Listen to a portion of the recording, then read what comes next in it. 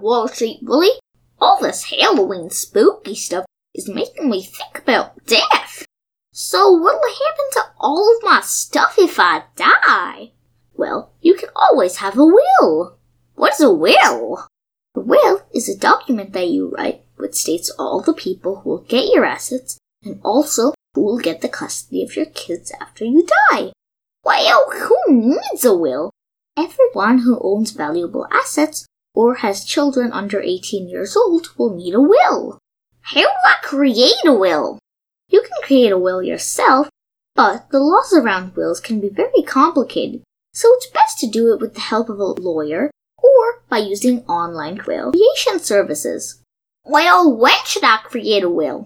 The earlier you create a will, the better, but as soon as you have valuable assets like a house or car, or have kids, it's best to create a will if you don't have one already.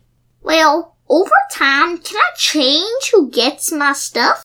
Of course you can. You can change who gets your stuff as many times as you want. How many wills can I have?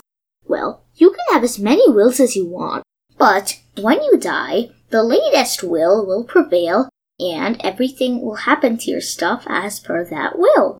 Well, is there anything else I need to know about a will?